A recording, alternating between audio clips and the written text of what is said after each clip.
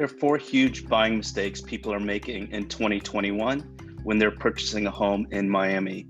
My name is Amit Buddha. I've been a real estate agent for 17 years now in Miami. I've been doing it the full time there. I've lived in Miami since I was 4 years old, so I'm very, very familiar with the real estate market. And besides that, I used to work for a hedge fund company for a while doing analytics in Miami, and I did finance in college. The reason I'm telling you that isn't to tell you like all the things that I've accomplished, but more importantly, the things that people are making mistakes with in 2021 when they're purchasing a home in Miami. There's so many people that are coming here from New York, Chicago, California, DC, just everywhere in the Northeast and all over the country because people are saving a bunch of money on taxes. The first mistake people are making is they are just looking at price per square footage. And, in some places like New York and other areas, you could look at properties and you can get an idea of what something is worth by looking at price per square foot. The problem is Miami, it's very difficult to do that, especially if you're buying a single family home. If you're buying a condo, that's not a mistake for the most part because things are very similar. But if you are buying a single family home, so many of the homes are very different than others, whether they're updated, whether they're not updated, whether the lot is different, if it's a floor plan that's not desirable compared to a floor plan that is very desirable. If you purchase based on price per square foot, you're gonna either not get your offer accepted because you're either bidding way too little or you could be paying way too much. So you don't wanna do that. So price per square foot is definitely not something that you should do when you buy a home in 2021. Another thing, because so many people are moving to Miami and Florida, taxes here work a lot differently than a lot of other places. So if you're purchasing a house in Miami, theoretically, so say you're in a neighborhood where two homes look pretty close to each other, where the square footage is the same, they're built about the same time, and you see you're buying a home from a seller and that seller has lived there for 20 years, 25 years. What happens is in South Florida, when you buy a home, if it's your homesteaded property, meaning you live in that home as your primary residence, taxes can only go up 3% a year. So when you sell that house, I'll give you an example. So say someone bought a house in 1995 and they've lived in it for all this time up till now. And their taxes barely went up each year because when they bought the property, the taxes were much lower than today. So for that example, say the taxes when they're selling the house are $7,000.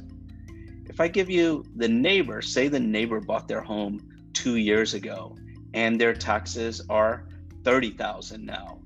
Sometimes when people are looking at properties and when they look at a listing, one of the things that they're looking at is they're looking at how much the taxes are for the property. But what happens is once you buy a property, within a year and a half, give or take, depending on when you buy the property, your taxes are gonna reset and they're gonna reset to closer to 2% of the property's price. And there's a website actually that you can comment below or you can contact me and I'll send you the website where you can actually, if you have a property, you can put in the information on the property and it'll give you a very, very good estimate of what the taxes will be when you purchase it. It doesn't matter who's owned the property. So that going back to that property, if that person bought it 2 years ago, because the purchase price would be so much more than the person that bought it in 1995, their taxes would be much higher, even if it only went up 3% a year. So just be careful of that because the last thing you want to do is buy a property and think the taxes are a certain amount and then they quadruple the next year when they reassess. So don't do that because that'll be a big mistake that you make. Another thing that people are making a mistake with is because our market is hot, just like it is, pretty much most of the country due to COVID and people being in their home for a long time and just finding the things that they didn't like about the home. People more often than not want more space. And, with people moving to Florida, Miami, they're negotiating like they did in the last time they purchased a home. Or if they've never bought a home, maybe they think that, whatever offer they give, maybe if the seller will counteroffer at amount that, that the seller wants, and then they can go back and forth, just like traditional, negotiating, sort of like at a car dealership. But what happens now is, because there's so much activity with these properties, people are putting in an offer and the seller's not even responding to that offer. They'd rather just take something else. So that person putting in that offer will never get a chance to increase their offer. So if you're going to put an offer on a property, I would recommend putting pretty close to what you're going to pay, what you want to pay for it, or even put exactly what you want to pay for it. Because if they don't accept it, that's great, at least you know. But the last thing you want to do is fall in love with the house and, put an offer which you think was an acceptable offer, but maybe you could have gone up a lot more. And then you find out that, you never got counter offered on the property. You find out that someone else bought the property and it was at a number that you probably could have paid, or if not higher. The last thing I want to share with you is this. When people buy a house, I'm telling you about things that prevent people from buying a house. But the last thing is, except the first one where, you could buy it and you can be in a bad situation because of the taxes.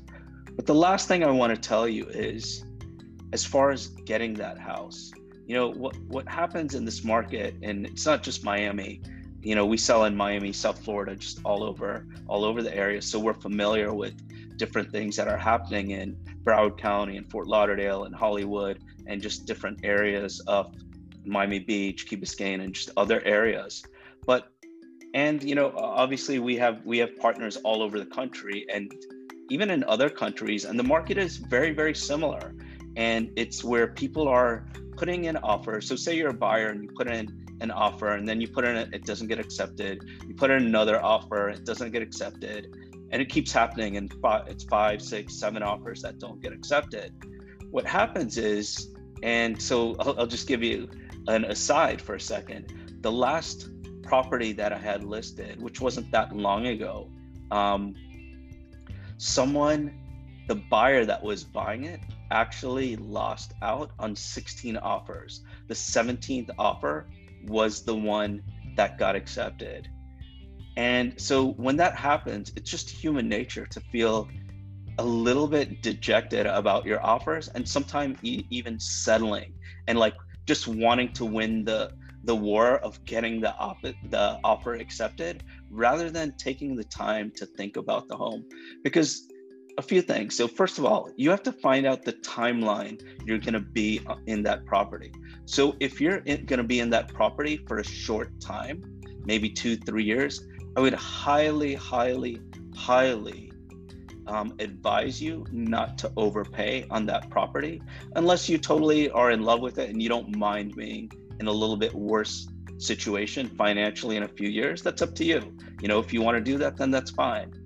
But if you are going to be in the property for a very, very long time, then, if you're able to find that property that you really like and that you think you and your family, or just you, are going to, have many memories in the future, and it's going to cost you a little bit extra today to have that advantage, then that's okay. Because, in my time I've been doing real estate, the thing that I hear most common from buyers is later, as I speak to them 5, 10, 15 years later down the line, they hardly ever remember how much they overpaid or underpaid for the house or the condo, but they always remember the memories. So if it's going to be a home that you're going to stay in for a while and you're going to fall in love with it, you fell in love with it, and you think you're going to stay there for a long time, then it's okay. It's okay to pay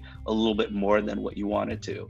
But if you're going to leave in a couple of years, or 3 years, maybe 4 years, do not overpay for 2 reasons. One, because, you're just settling because you lost a lot of offers. Because definitely don't do that. And also, if it's going to be tight for you financially to get on that property and you're going to leave within a few years, you may want to think about another property, because it may not be the best financial decision for you. If you have all the money in the world where it doesn't make a difference, then by all means do what you want to do. But if you can't, then don't.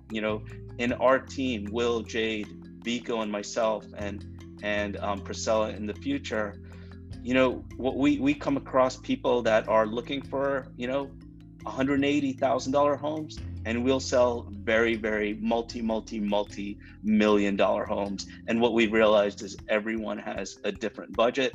So you need to make sure that that budget works for you and you look at the future. There are quite a few more other things that people are making a mistake on when they're purchasing a home in Miami in 2021. But I wanted to make this a relatively short video, which it isn't, but I didn't want to make it a 20 or 30-minute video. So if you have any questions and you want to know some of the other things that people are struggling with, please reach out to me and I'll be happy to do whatever I can to make your journey a little bit better and less stressful. Thanks so much for watching. Hope to catch you on the next one. All the best.